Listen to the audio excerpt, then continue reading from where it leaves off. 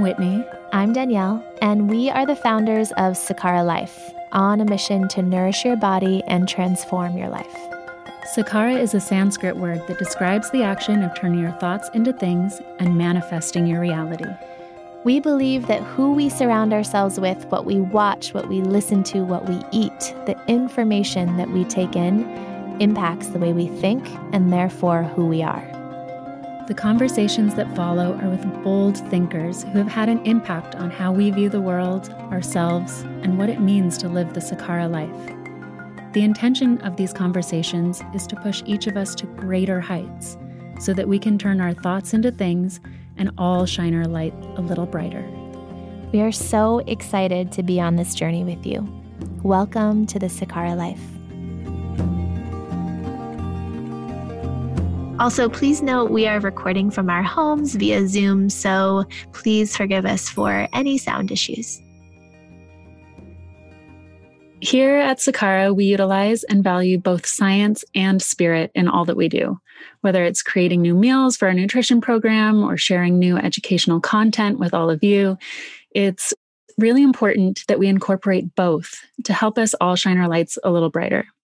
So today, I'm so excited to be sitting down with Ainslie Macleod to discuss who our souls are and where they come from, and how we can uncover our inner being.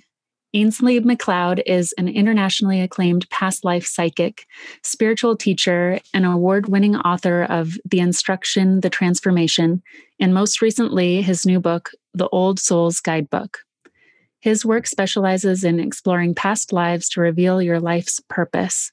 And today we'll be discussing how we can all reach our full potential as human beings through the examination of our past lives and uncovering the essence of our souls.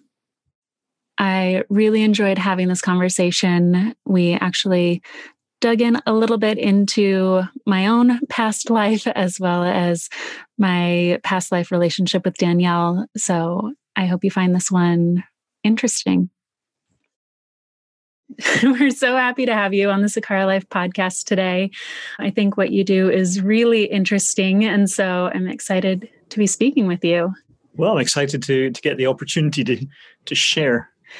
Here on the Sakara Life podcast, we like to start our first question with asking our guests what their purpose is here. And I think this ties in so much to what you do and what you talk about and what you help other people do.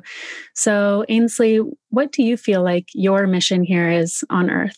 Well, my purpose is to really, the narrow focus of the work that I do is really to look at people's past lives to help them to really live a better life now. So it's, healing a lot of the trauma that we carry from our soul's past. And when you do that, it really helps you to sort of leap forward without fears, blocks, limiting beliefs, all sorts of things. My sessions every day when I'm working with people, they're all around that, sort of helping. The usual question I get from people is, well, what's my life's purpose? And it was something that always fascinated me. When I was younger, long before I did this kind of work, I was always questioning if I was doing the right thing, if I'm on track. And I realize now I sound like most of my clients, wanting to make sure. I feel like that's such a question that everybody asks, right? Yeah. What am I doing? Am I headed down the right path? Right. So that's what you work with your clients on. Yeah, a lot of times people are reluctant to embark on a path if they're not really sure it's the right thing to do. So a lot of what I do is give people validation.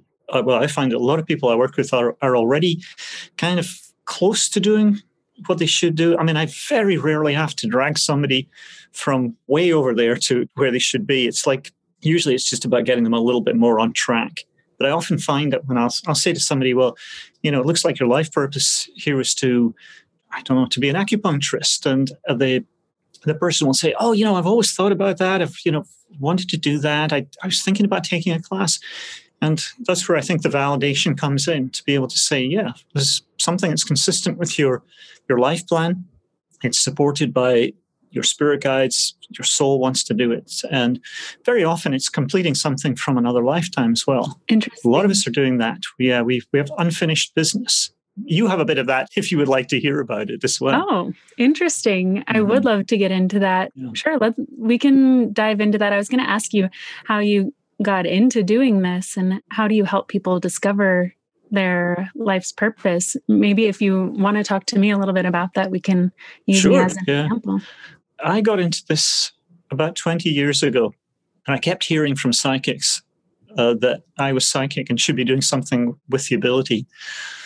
But I thought being psychic was something other people did. I didn't feel like, certainly didn't consider myself to be psychic. Looking back, of course, I realized I had all these experiences in the past that when I was growing up, things that were precognition, really. Like what kind of things? I would know what songs were coming on the radio. That was one. I could tell sort of like a minute before what the next song would be. Not all the time, but quite frequently, and usually when I wasn't really focusing on it. There's a couple of times one in particular, where I picked up the newspaper at the door one morning, and I thought, "Oh, this is incredible! They've printed exactly the same story from a week ago." And I'm thinking, because I was never thinking it's precognition. I'm just thinking, "Oh my God, heads are going to roll! That somebody's going to lose their job over this," and it was quite weird. Little things like that now I know were all part of being psychic, but I never considered myself to be psychic. It was only after I had an experience. I talk about this a lot because this was monumental for me. And it was I was on a trip to Hawaii, and I ran into my uncle in a bookstore. At that point, he'd been dead for about 10 years, so it was a little bit of a shocker. And it came just after I'd had a session with a psychic there who had said something about, your Uncle John, he wants to work with you, he's a spirit guide. And I'd heard that from psychics, and the skeptic in me was going, "Oh yeah, everybody's got an Uncle John, it's like, sure, and he was, I was a non-believer back then, and he was a non-believer. So I was kind of thinking, he's the last person I'd think would be a spirit guide. But of course, everything changes when you actually go over to the other side. So he appeared to me just momentarily. It was about a foot away on the side, just for a moment, but real. And it really got my attention. And he had a very clear message. The message was kind of longer, but it was about, we need to work together. And so I give it a few days, and then I thought, well, psychics keep telling me I can do this. So I thought, and my uncle wants to talk to me. So I just sat down and said, okay, are you there? And I was very surprised to find that I could get something. It was very, very rudimentary in the early days. It was not a deep connection, but over the years, over time, I just... And what do they sound like or feel like? How do these messages come to you now? They describe it as clairaudience, but it's not like... I knew a psychic in England who he literally would... It was like a voice in his ear. He'd be sort of turning, going, what? Okay, I'll tell him. It's kind of like, he's really very auditory. And for me, it's more like it's like a knowing, but it's also... More like sensing? Well, it's I get whole sentences in my head. So, and in that moment, there's no space for anything else. It's a bit weird, but I know it's coming from the guides because that's all I've got. It'll be something like, past life in Norway, such and such, and that's all that's in my head in that moment. And working with spirit guides, I've been doing it now for 20 years or so. And the method is, it's a little faster than it was. And we have a lot of little code phrases, things that they will, things that come up regularly. So they could tell me one word and it'll speak 1,000, so I can extrapolate from there. And is it the same spirit guides that are speaking to you all the time? Or do you get new ones? No, I get sort of upgrades. Yeah, it's kind of been a bit weird. People are always asking me, who are my spirit guides? And the spirit guides themselves don't seem to be that bothered with who are we. It's the names aren't very important. I know the names of maybe a couple of my guides, but, ones that I knew on this plane. But otherwise, they just are not. It doesn't seem to matter much to them as long as I still talk to your just Uncle John? Identify them. Yeah. No, I haven't talked to my uncle for a long time. He passed me on to this other level of spirit guides. So I was talking to him, the freshly dead, as it were, or on the astral plane. It's where you go between lives to prepare or to process whatever you had and then plan for the life ahead. But there's another level beyond that. So I'm hooked into those spirit guides. So he passed me over very quickly to them. And they're on, they call it the causal plane. They have a bigger picture, like their perspective is different. They can see the past lives, see where you've been, where you're going, and the connections with other people, because that's a big part of what we're all doing. Sorry to interrupt, but is there focus on the lives of the living and these souls, or is there something else that they're doing while they're out there and then they come and talk to you? And are they talking to other people? Right, like what are spirit guides doing? Yeah. Yeah. I did forget to answer the first part of the question, which was I have had a change in spirit guides. Or I wrote my first book. They just said one day, okay, take a vacation, like 4 days, 5 days or something. I can't remember. And in that period, I couldn't access them at all. And then when they came back in, they had a different feel. Sort of went from British English to American English or vice versa. I can't remember. But it definitely felt the language is a little bit different. Well, just curious about what are they doing? Yeah, where you talked about this astral plane and this, kind of this transition zone between a previous life and their next life. Mm-hmm. And then you said there are also other spirits that are not in this transition zone. And I'm really curious about just your thoughts and beliefs around this. What are they doing out there?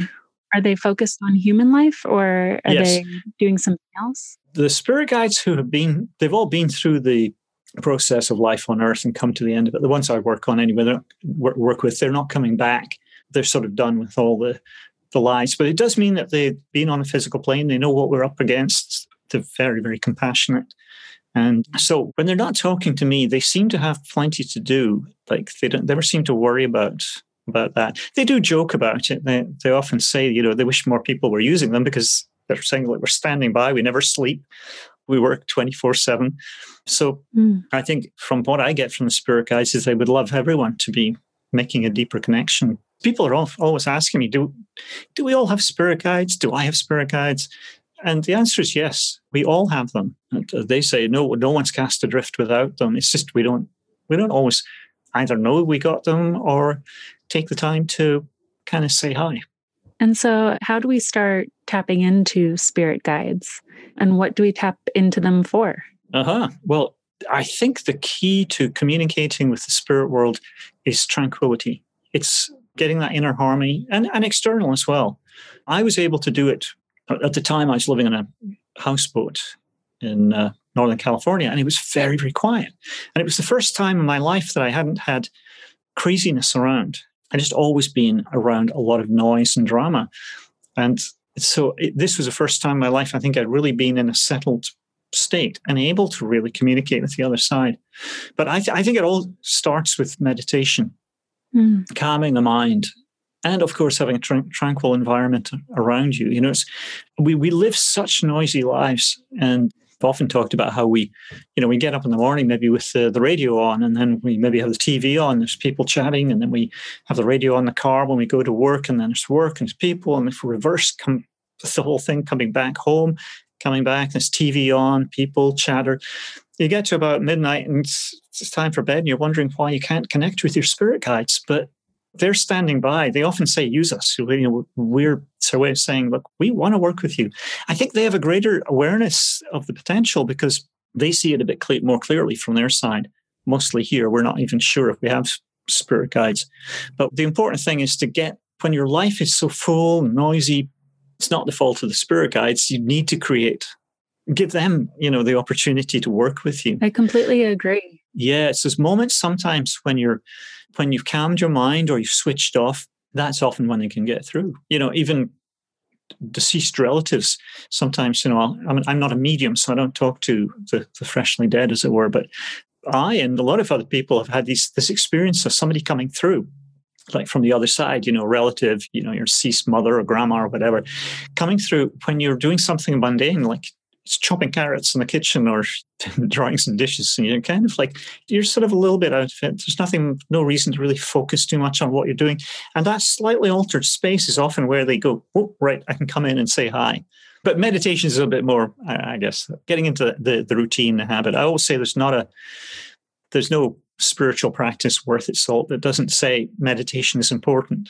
I think everyone agrees. Yeah, I agree. Mm-hmm. For sure. And we talk about even bringing awareness to what your inputs are we're talking about this busy life running around and the radio and all of these things. And it's important to recognize what voices you are listening to. And maybe it's also making a choice to make time to listen to different ones, right? To listen to those spirit guide voices instead of. Absolutely.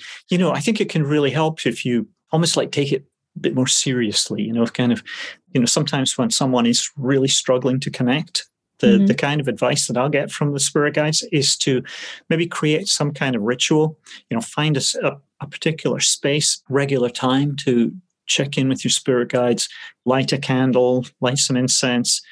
Those things can work because all of us have had lives as a contemplative somewhere. So imagine there's a past life in a monastery in Tibet, for example. Then you have the soul has those associations with the smells, and it can be gentle music from a wind chime, it can be all those little things, but certainly scents. That's why incense and candles seem to work very, very well. People kind of intuitively know that that's a way to calm down and connect, because that was how it was 500 years ago in the monastery where you lived. So having some kind of ritual, I think, is maybe an altar, and the ritual doesn't have to be much. I have clients who they'll do like 30 seconds of centering, and maybe make a pot of tea or something, part of the ritual when they sit down to, so it makes it more of an occasion in a way. It's not very easy for the spirit guides to connect if you're sort of dashing out the door somewhere and going, oh, hey, spirit guides, by the way, I forgot to, it's like, when there's just too much going on, it's really, really hard to hear that small, still voice. Right. That makes sense. And so you work with your clients to help them uncover their purpose, or people can work with their own spirit guides to uncover their soul's purpose. That sounds so important and so huge. How do we know that our soul has a purpose? And how do we start to tune into that? Well, what I understand is that every soul has a purpose. I've been doing this for 20 years, like I say, and I haven't come across anyone yet who doesn't have a purpose here. Sometimes people don't feel they've got much of a purpose, and they don't know what it is, but you're here for a reason.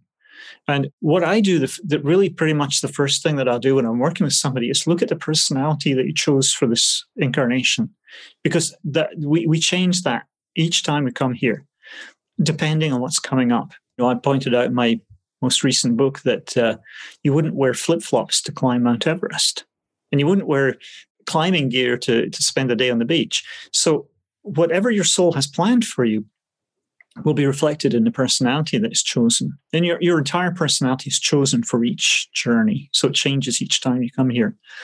And so I go back and I find that.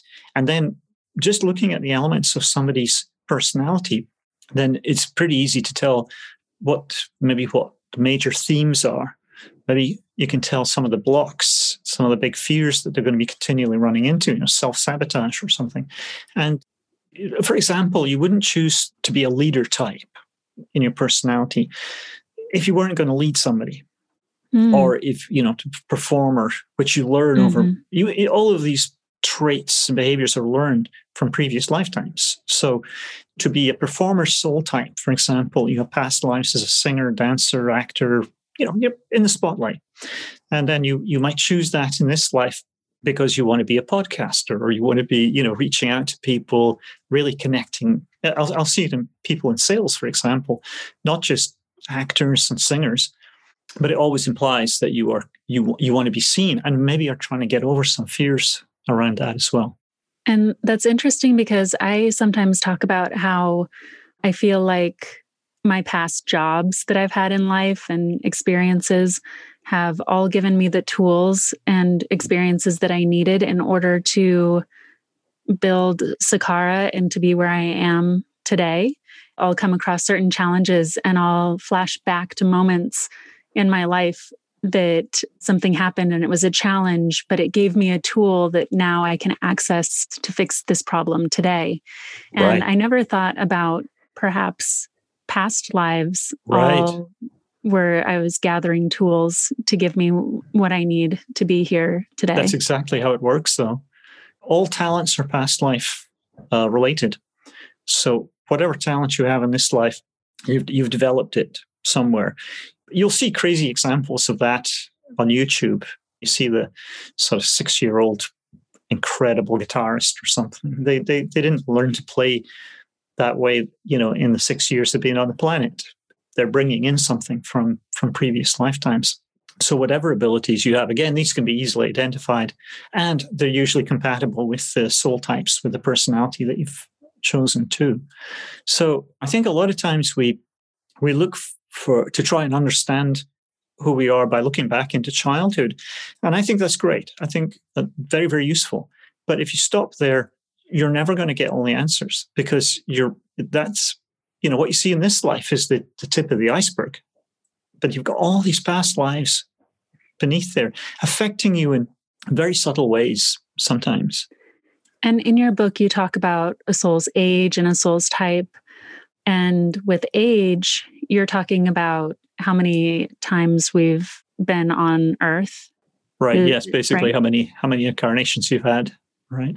And you explain that when you are new and you're fresh, you come in and you need to learn things that are a little bit more simple before you can get to something much more complex. Right. Yes. You wouldn't want to have too complicated a life. I always liken it when you've come here the first time, you're a brand new soul. I don't know if you've ever been to a party where you don't know anybody and you kind of walk in and, you feel a little bit self-conscious or a little bit awkward, and everybody else seems to know each other. They're sort of very easy with each other and you're kind of feeling a little anxious. It's kind of like that for the soul. It comes in, everybody else seems to know how to behave, and the soul has to learn. You're here to learn to be human. So in the first few lifetimes, you are just learning to, just basic survival stuff and just how to be in a body. And so we're here to learn how to be human. Why? Have you figured that out?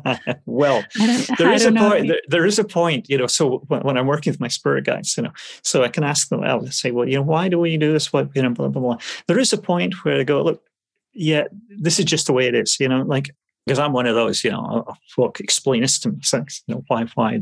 And so essentially what we do, we're part of a process that's going on throughout the universe all the time. Souls are coming in, finding these bodies wherever they are. It could be any part of the universe. We're far from alone, by the way. And so the soul is part of a universal consciousness before it comes into the physical plane. But it's motivated to grow, and it can't really grow through just observing.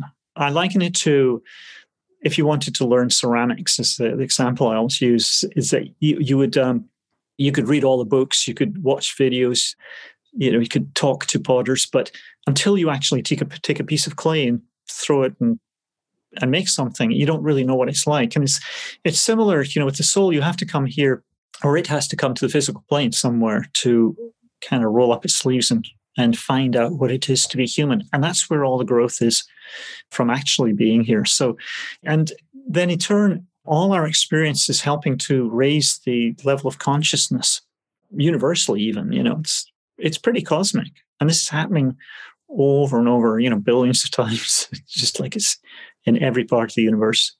Wow. That's really interesting.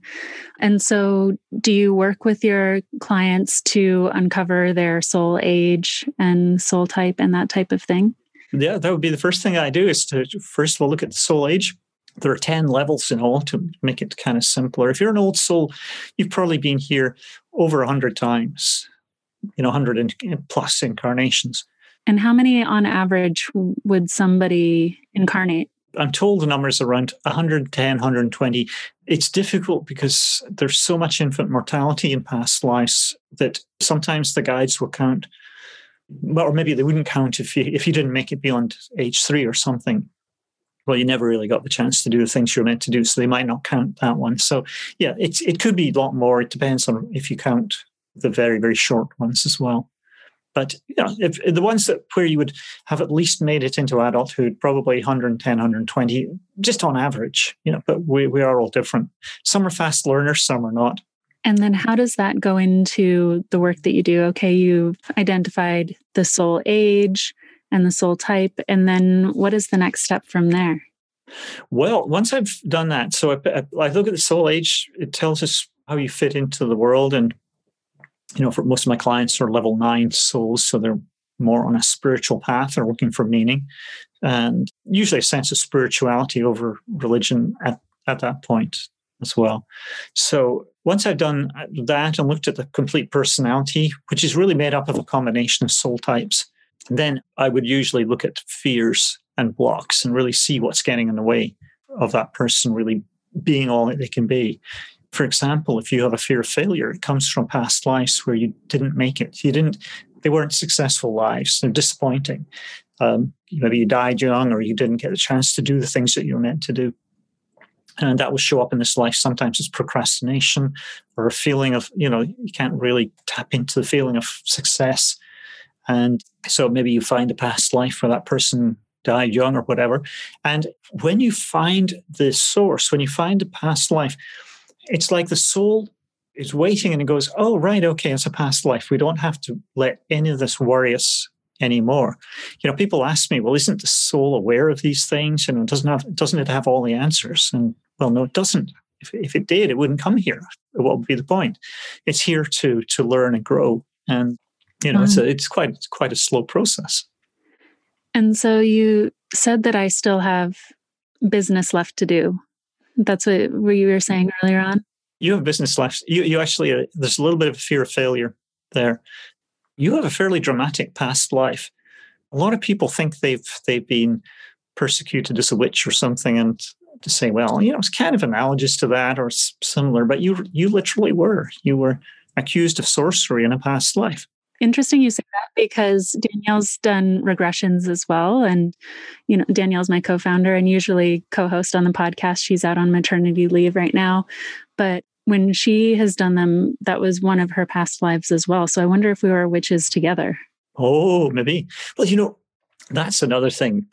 Souls are always trying to find, or at least old souls are trying to find members of the soul family.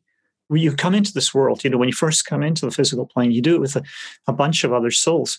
And then as you get to be an older soul, you want to keep connecting with the members of the family because it's easier to develop intimacy.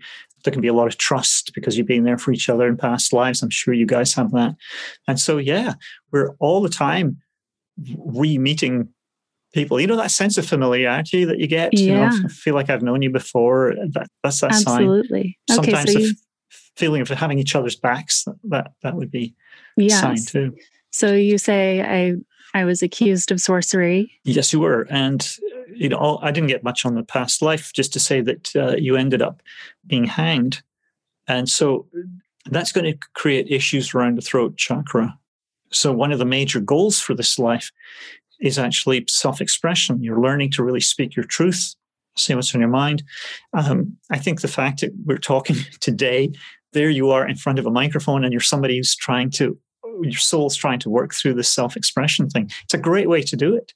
It's really funny that you say that, because I think if you would look at my upward or peer feedback just within our organization, Sakara as a business, that has been feedback I've received over and over, is to speak up, to use my voice more, to not hold back my thoughts in speaking. And even on this podcast, I feel challenged right now without Danielle being here. Right. Yeah. To do this on my own, to speak up. So yeah. Well, it's a major lesson for this life. And so, you'll just continue learning this. It will become easier and easier over time. And even just knowing about that past life will help, because the problem with past lives is that your soul sees mind, body, and spirit as this trio, and it can't separate those parts out very easily. And so it's one of the reasons why if something happens to you physically, you can get a spiritual malaise and so on, or vice versa even. So your soul doesn't die. At the end of a lifetime, your body and your mind, they die. And the soul goes off and does its thing on the astral plane. But the soul is alive throughout. It doesn't die. So you might be on life 120, but your soul is on life number 1. And what you have to do is, by finding the past life and just a few sentences, it can be enough to just remind the soul, it goes, oh, right, okay, so we don't have to worry about something happening again, or don't have to be on high alert or whatever. Okay, thank you for reminding me. I'll let that go. Just a past life issue. Thank you. I always say it was like not with a bang, but with a fizzle. It's just the soul kind of going, oh, okay, all right. So we've had 40 years of panic attacks over public speaking, and we can let that go just like that because, oh, thank you for reminding me it's a past life issue. So it sometimes happens just instantly. I mean, I've literally had people heal from past life issues in the moment. Somebody I wrote about in my new book, she had been beheaded. And when somebody's been beheaded, it looks a little bit like you've been hanged. There'll be a throat chakra issue, but you usually get pain in the neck and pain in the shoulders as well. Hanging is usually more just pain in the neck if there happens to be any pain. And this person I found, she'd been beheaded, and I mentioned this. I said, do you have any neck and shoulder pain? She said, oh, constant, 20 years of chronic pain, tried everything. She's a ballroom dance teacher, so she was describing how she has to sort of look around all the time. She's, a lot of movement in the neck and shoulders. And literally as we spoke, his soul was reminded that this was a past life thing. We talked about the past life where it happened. The pain lifted and it never came back. Wow. A couple of times where I've given talks or workshops, and of course, everyone I work with is on the phone, so I don't know what they look like. And this person was, I told the story, and this person's going, hello, that was me. And yeah, pain's gone and stayed away. So sometimes it can be as fast as that. Other times people get big shifts over maybe days and weeks. It's usually, if there is a spiritual source, usually it will start healing up pretty quickly once you remind the soul to let it go. So there you were being hanged in a past life. There's some other issues that come up. Failure, the shortness of life. It's going to put some pressure on you to make sure, like a feeling of almost like it's not enough time or it's lots to do because you are making up for lost time. There's also rejection because you've got the community turning on you and dying, feeling alone or even abandoned by God, humanity, or whatever your belief was. And so one weird little thing that I found is that I think almost everyone who's interviewed me, podcasters, the ones I've looked at, all seem to be working through that fear of rejection. Because one great way to overcome that is to belong, but to take it to the highest level is to be the uniter. It's always to be the one creating the space to bring other people together. And of course, podcasters they all seem to be doing that. It's almost like a shared fear, like this fear of rejection. So interesting, because community is huge. Community is huge for Sakara. Podcast is one piece of it, but it's building community is something that Danielle and I both, and our whole team think about all the time. And how can we support our community and build more connection? Yeah, that's it. I mean, because what you're doing is it's a spiritual act. And a spiritual act is one where you heal yourself by helping those who suffer as you once did. So, in fact, the people that you're drawing in are those who need community. So you're healing yourself. You're helping them. Everyone's a winner. I love it. Interesting. And then I'll mention one thing. I hope Danielle doesn't mind that I mention this, but in one of her past life regressions that she's done, she saw that we were husband and wife. I was her husband, and we were part of the gold rush, that I had convinced her to go out for the gold rush, and we ended up failing, that there was no gold.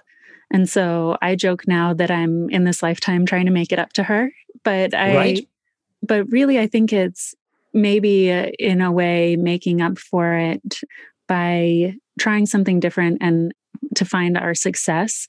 And I think it is what you're saying, by servicing other people and fulfilling our own spiritual need and helping others to fulfill theirs, we're able to heal that. When you've steered somebody wrong in a past life, your soul will want to make up for it, especially if it contributes to the failure of that life or premature death or something like that. So then you find yourself impelled from within almost to help, support, encourage, because you want the best for that person. It's a little bit of guilt maybe coming in from the past life. And so the agreement between souls is often that you will help that person have greater opportunity in this life because you limited the opportunities in the past life. It's the karmic pendulum just swinging from one side to the other. Sometimes a bit of an overcorrection as well. Yeah. And then is there a way to fix that karmic pendulum swing within the present life? Yes, that's the intention, actually. It doesn't always work because sometimes when there's a karmic relationship, there can be some resentment still. And I see it with, sometimes it could be a mother and a child, and maybe they're trying to work through some karma, and they just can't get on. It's just maybe the souls just kind of go, listen, tell you what, we'll work through this in another lifetime. Sometimes you just the memories are just a little too fresh. But the intention is always to try to work through something, as quickly as possible. If there's karma owed, then you don't want to leave it forever. I mean, part of that is your soul doesn't want to be reincarnating forever. Right.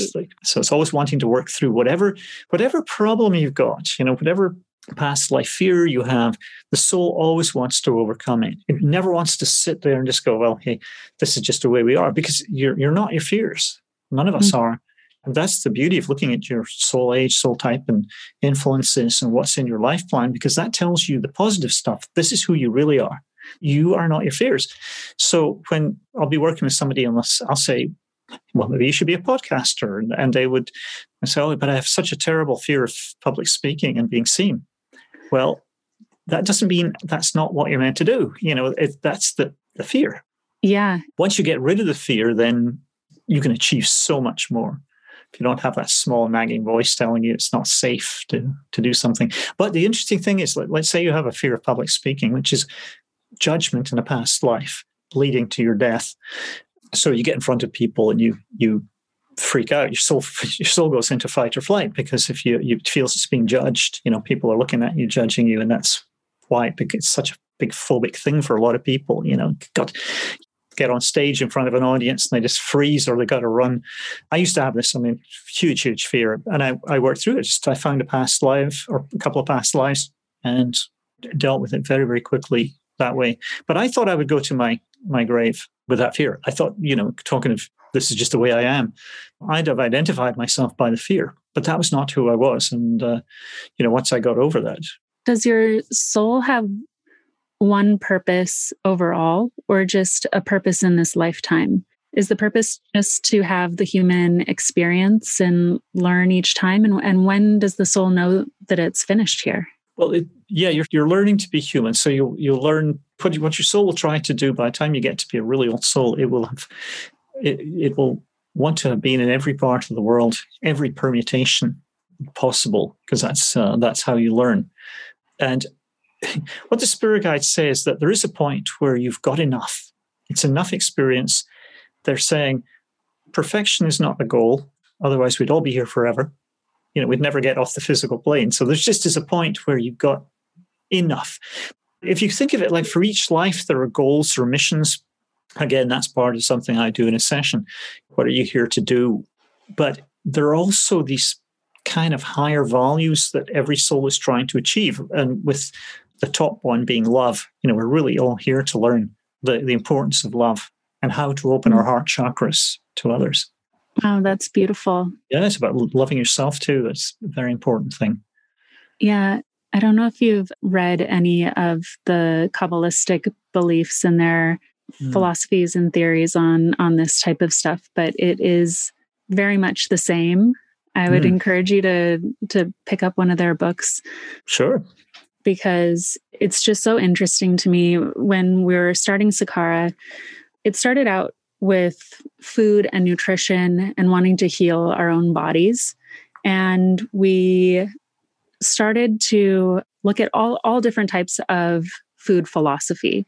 We looked at modern nutrition sciences and microbiome health. We looked at Ayurveda and what they were studying in India for thousands of years, what they were practicing there when it comes to nutrition and healing. We're looking at Taoism and how plates are balanced around the different types of tastes and lots of different things. And each culture and philosophy had their own theories on how food impacts the body and health. But when you stripped it down to really like, what is it and what are they saying? Most of them said a lot of the same things. Mm-hmm. And so we started to pull those threads together to create our nutrition program. And it's so interesting hearing you talk about this, and having studied some Kabbalah and having studied Judaism and Christianity and and Buddhism, these different types of religions, if you call them, if you will. And people are coming at it from different angles, but a lot of what is said is the same, that people who are not talking to each other come up with the same truth. Right. And it's so interesting to me that you're getting these downloads from your spirit guides, and they're telling you these things that other people in a different part of the planet have also come to that same conclusion. Right, exactly. I think you find that, to go back to what I said about meditation at the beginning, that you'll see these themes, like, all spiritual, or let's say all worthwhile spiritual teachings will say, yeah, it's important to still the mind. And I don't think any genuine spiritual teaching would say, don't worry about the food you eat, just eat anything. It doesn't matter. You'll find that the common theme is that, yeah, you are what you eat, or some variation on that it is actually very, very important. But would you ever call your spirit guides angels? The term really doesn't matter. When I first started working with them, I said, what do you want to be called? And they said, spirit guides. And I went, okay, well, that's good enough. But when people ask me about that, angels, whatever you want to call them, it doesn't matter. It's just semantics. Exactly. And I think that's the point that I'm making here, is maybe in this human experience, we can get so caught up in the words of what we're calling things, or our own personal, understanding or emotions around words, that when really, if we can get down to the essence of what we're trying to communicate to each other, there's so much more in that. The spirit guides will also say that everything that's happening on the other side is happening energetically. So we literally, as human beings on this solid planet here, we can't really wrap our minds around what it'd be like to exist purely in spirit. We talk about seeing something, or the spirit guides talk about seeing something. Well, you're existing as energy. So, you don't have eyes and a brain and exactly like we do. So what they say is they just have to talk in metaphors, just have to use language that we would understand. So a lot of times, as long as it makes sense, it doesn't matter to, also there's just all different rivers that take you to the ocean. It's like different ways of doing it, but it's all getting to the same sort of point. Yes. Well, I truly have loved this conversation with you so much. When we were starting this podcast, Danielle actually had to convince me to start a podcast.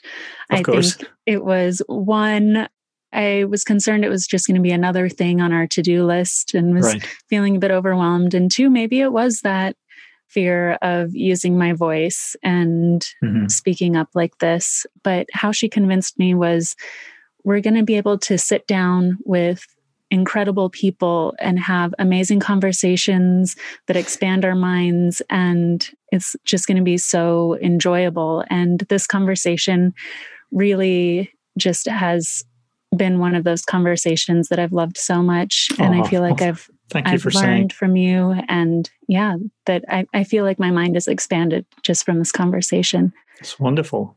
Well, before we finish, I would love for you to give our listeners a light work. And as we mentioned before, that's a practice or a challenge or an exercise, a way to give our listeners a way to put what we've talked about today into action in their own lives to help them shine their lights a little brighter. Okay, so here is I think a wonderful exercise that everyone should do.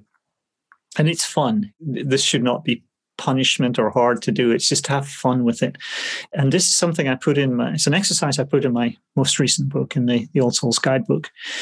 It's related to connecting you to your future. We hear all the time about the importance of being in the moment, and that is really important. But souls need goals. They need things to look forward to and need to connect with your future. And so this exercise is a way to do that. It's also totally related to your purpose. So it's a written exercise, and you bring your spirit guides in, trust that they'll be there. Just say, I call upon my spirit guides, acting in my highest interest. Please help me to do this. And the exercise is, the top of a Wikipedia entry, where, like a Wikipedia page, where you get like an overview of somebody. Well, this is to write your Wikipedia entry from 5 years from now. What do you want people to know about you in 5 years' time? So it's not the rest of the thing where it's all getting into detail, but it might be that in 5 years' time, you want to be an author with your own healing practice or whatever. Well, that's where you put it in. What would you want people? What do you want to be doing in 5 years' time? But what do you want people to know about you? So there you go. It's your Wikipedia entry 5 years from now. Have fun with it. Amazing. I love that. And I just had someone on our team ask me to reflect on what type of leader do I want to be? And if somebody was to talk about me in the future, what would I want them to say? And so you are right there. I'm getting it from all sides. There you go. Right. Yeah. Needing to do this practice. I love it. And I think it's so important to make the time to do that, to quiet down, to focus in on what you want for your future, and what would you like your purpose to be. And, when I first started working with my spirit guides, there's something they said. I put this in my first book. They said that human beings will spend more time planning their Thanksgiving dinner than they will planning their entire life. All right. That just sinks it in right there. I love it. Well, thank you so much, Ainslie, for this conversation. It's been a real pleasure. It's been an absolute delight. I was going to say there's something else just you might be interested to know about related to that past life of yours. Yeah. That the spirit guides were saying that this is just the way they express it, but they talk about certain people having a humanitarian soul, and you've got one. And what it means is that your soul is very motivated. There are elements in your life plan, your soul's life plan will help you to achieve this, but it really wants to feel like you're creating a better world. And it relates to the past life injustice that you had there, that it's so unfair, to be picked on, accused of something, you're innocent of, and so on. So it creates in the soul a real sense of right and wrong and justice and fairness. And usually you can see it when you were younger, like as a child, where you stomp your foot and everything's got to be fair, you're getting bent out of shape because it's just not fair. And actually part of what you're doing in this life is there's a part of you that really wants to create a fairer, more just world as well. So it'll be interesting to see where that goes in the future. Tell me if that doesn't make sense, but I would imagine there's... I wonder if that's part of the reason why I'm surrounded by Libras. My mother's a Libra, my sister's a Libra, my son that I just had is a Libra, my old roommate's a Libra, and it's all these scales of balance. Maybe they're helping me to... I just thought there's something there. I don't know anything about astrology, but these things are, the spirit guides have a lot of good things to say about, astrology and all different ways of just, understanding. So, I think if you find yourself surrounded by certain people, that as well can tell you a lot about what you're trying to work on. You've got a healer in you as well. So you'll have had lives where this is the spiritual soul type, and you'll have had lives where you were priest, nun, contemplative as well. It's all part of how you'll see people who are spiritual types. They have the past lives as a healer, past lives as a contemplative, and sometimes the two together. So I think that's really where it's coming from. It's like I'm getting the impression of a woman. It looks like a nun to me, and sort of having that sort of weird devotion. That's sort of like manifesting stuff. Your belief is so strong. You're manifesting in your body. Yeah. Interesting. I feel like it's helpful in what I do in my life. Yeah. Oh yes, and that was a very old soul. Of course, it's going to help to really keep you on the spiritual path. And one of the most important things is that you got to make sure that you feel people are benefiting from what you do here. That's actually a major goal for this life. Yeah, no, absolutely. And I'd say that that's a bigger driver for me than monetary driver or anything like that. For an old soul, it really is. Older souls will give up a well-paid job to do something that's meaningful, especially with that fear of failure, because the failure is there's a point. Do you mind me asking how old you are? 35. Yeah. I think because my birthday was in January, that's the first time I've said that as my age. Well, right. you're just hitting it's always in the mid-30s, that you're really, the soul's pushing through, especially if you have that fear of failure, because it's looking at that 5 years from now thing. It's like you're going to be 40. So the soul is conscious of the decade markers, and it always wants to make sure, particularly at 40, that you're on track and you're doing the right thing. And one of the major things for your soul is to make sure that it feels that you are changing people's lives for the better, that you're making a difference. Mm-hmm. You really, absolutely, you're one of these people, you want to get to the end of this life and feel like the world's a better place for you having been here. 100%. Yeah. It's a major motivator. Yeah. Yeah. But and I think you're totally on track. You're doing great things. Thank you. Yeah. Well, thank you for sharing all of your wisdom with us. And my gosh, my absolute pleasure. This is great. Well, thank you. And well, thank you so much. Thanks so much. Bye-bye.